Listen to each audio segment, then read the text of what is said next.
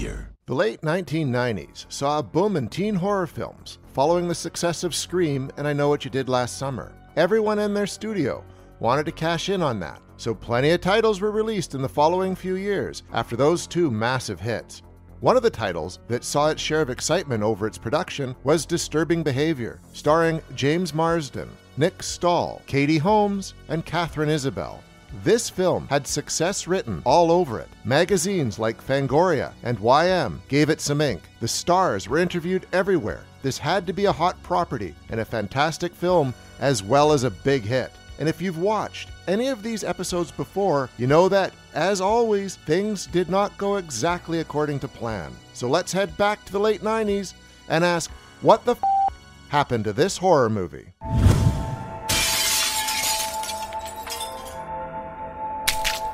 The film went into production with a script that seemed to be quite strong, written by Scott Rosenberg, who has previously written Beautiful Girls and Con Air. It was said that it had some influence from the Stepford Wives, and a touch of potential sci-fi added to the horror. Director David Nutter had worked on films and series including 21 Jump Street, The X-Files, and Millennium, so his teen and science fiction background was well established. Disturbing Behavior seemed to want to be more horror than sci-fi,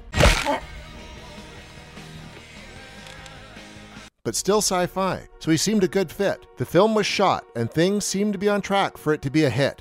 So what happened? How did this $15 million US film only make $17.5 million? These numbers show that it wasn't a total flop, but it wasn't exactly a hit either, and things don't look any better when you add in marketing costs. Well, the main thing may very well be that teens were looking for straightforward horror and not necessarily science fiction. Yes, this film follows the usual teen horror beats. The opening of the film is typical teen horror fare, but it soon turns into a mind control science fiction type of film, something along the lines of The Stepford Wives, but also something along the lines of a film called Strange Behavior from 1981. Watching it after watching Disturbing Behavior will lead just about anyone to see clear, common ideas, some being really close to each other, yet it's not listed as an influence anywhere or credited. Now, in the 1998 film, the one at hand, the story follows teenager Steve, whose family brings him to a remote island with his little sister so that they can leave the past behind and pretend that their oldest son hasn't died. Start over without him. Clean slate, no problem. Forget anything ever happened, and have a perfect little family. Tell me, Shannon, do you get yelled at if you talk about your dead grandfather? Steve. Because around here, people go crazy if you talk about our dead brother. Of course, Steve isn't on board, as he loved his brother, and this move seems weird. Once on the island, his sister is excited to get to her new school and new friends, but him, well, not so much. But he goes to school anyways. This high school has a group of seemingly perfect students who all belong to the Blue Ribbons, a weird society that makes everyone better and kind of all the same, really. There doesn't seem to be much personality, and they all follow each other. Quickly, Steve becomes friends with Gavin, Rachel, and UV, who become his core group as he learns more from them and from the school janitor. Scary, ain't it? Soon, the Blue Ribbons are after Steve and his sister Lindsay, and their parents seem almost okay with it. It all leads to a bit of a cat and mouse game, an attempt to escape, and an ending that is only partially satisfactory. The story being as it is, was a heavily cut version of the original planned story and film. The original cut, from director David Nutter, was 115 minutes long and ended quite differently, with Gavin, oops, spoiler, dying. The currently available cut stands at 84 minutes with a new ending that wasn't what the director wanted at all, and a lot of the more complex character development completely nixed from the film. These cuts came from feedback the studio got at test screenings, which there were many of. The first one happened where they showed the full 115-minute cut to a group of viewers aged 15 to 24 years old in Texas. The film was just over 2 months from its release date, and the group seemed fairly happy, but some of course had complaints. These complaints were taken seriously, and longer character development scenes got the axe, and so did the ending where Gavin dies. Can't have well-rounded characters and a bummer ending now, can we?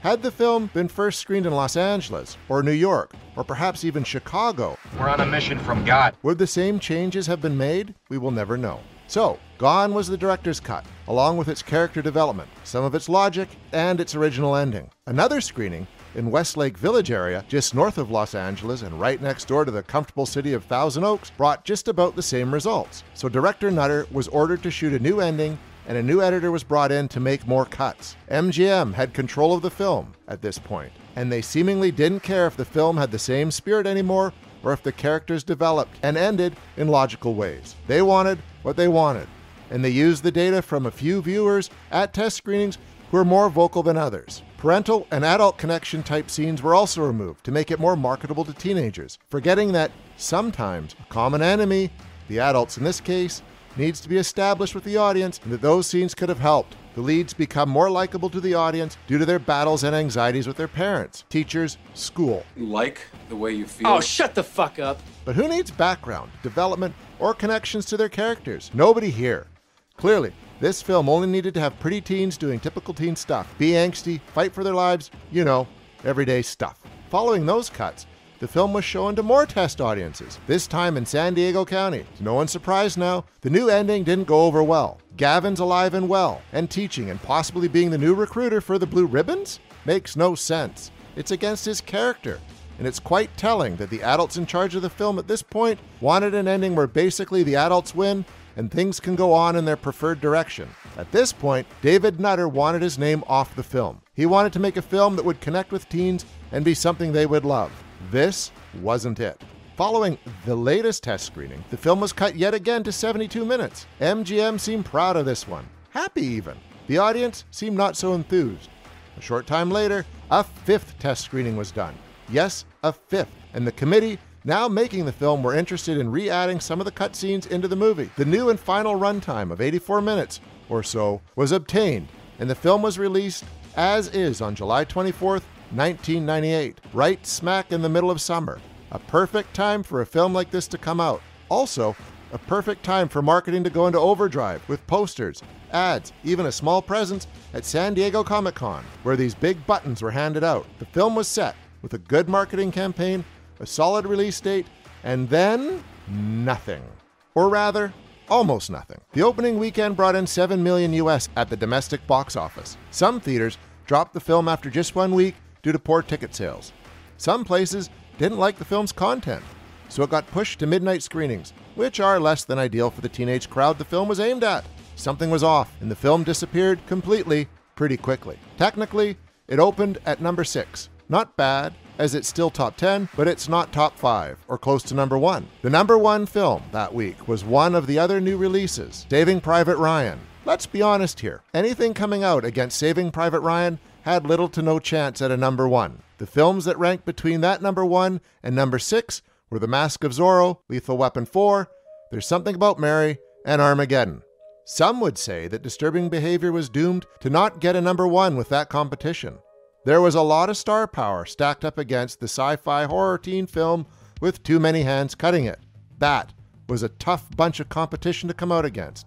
Actually, it's enough tough competition to make lesser films cry.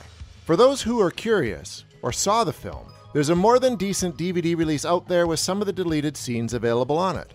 There is also a Shout Factory Blu-ray release which has the alternate ending. This has prompted some fan edits to be made where the missing scenes that have been made available were re-edited into the film, with the director's input. So it's hard to tell if they were added right or in the correct spot. But some of them definitely seem to have gotten it right. A full director's cut of the film doesn't seem to be available anywhere at the moment, unfortunately, but it does exist. A few lucky people who worked at Fangoria magazine at the time got to see it and loved it. So there is something to be believed that this director's cut would be stronger than the currently available cut.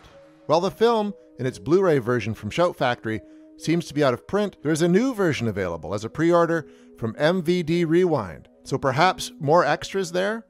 Or perhaps simply the movie? With the price tag on it, it does seem like it might just be stuff previously available. This release lists the runtime at 84 minutes with deleted scenes and an alternate ending. Maybe seeing yet another release in the future is something to not hope for too much, especially as all sources seem to indicate that MGM has well and killed the full director's cut, and it may be truly lost. A work print, once upon a time, floated around, so perhaps someone somewhere has that in their basement or attic, waiting to be rediscovered.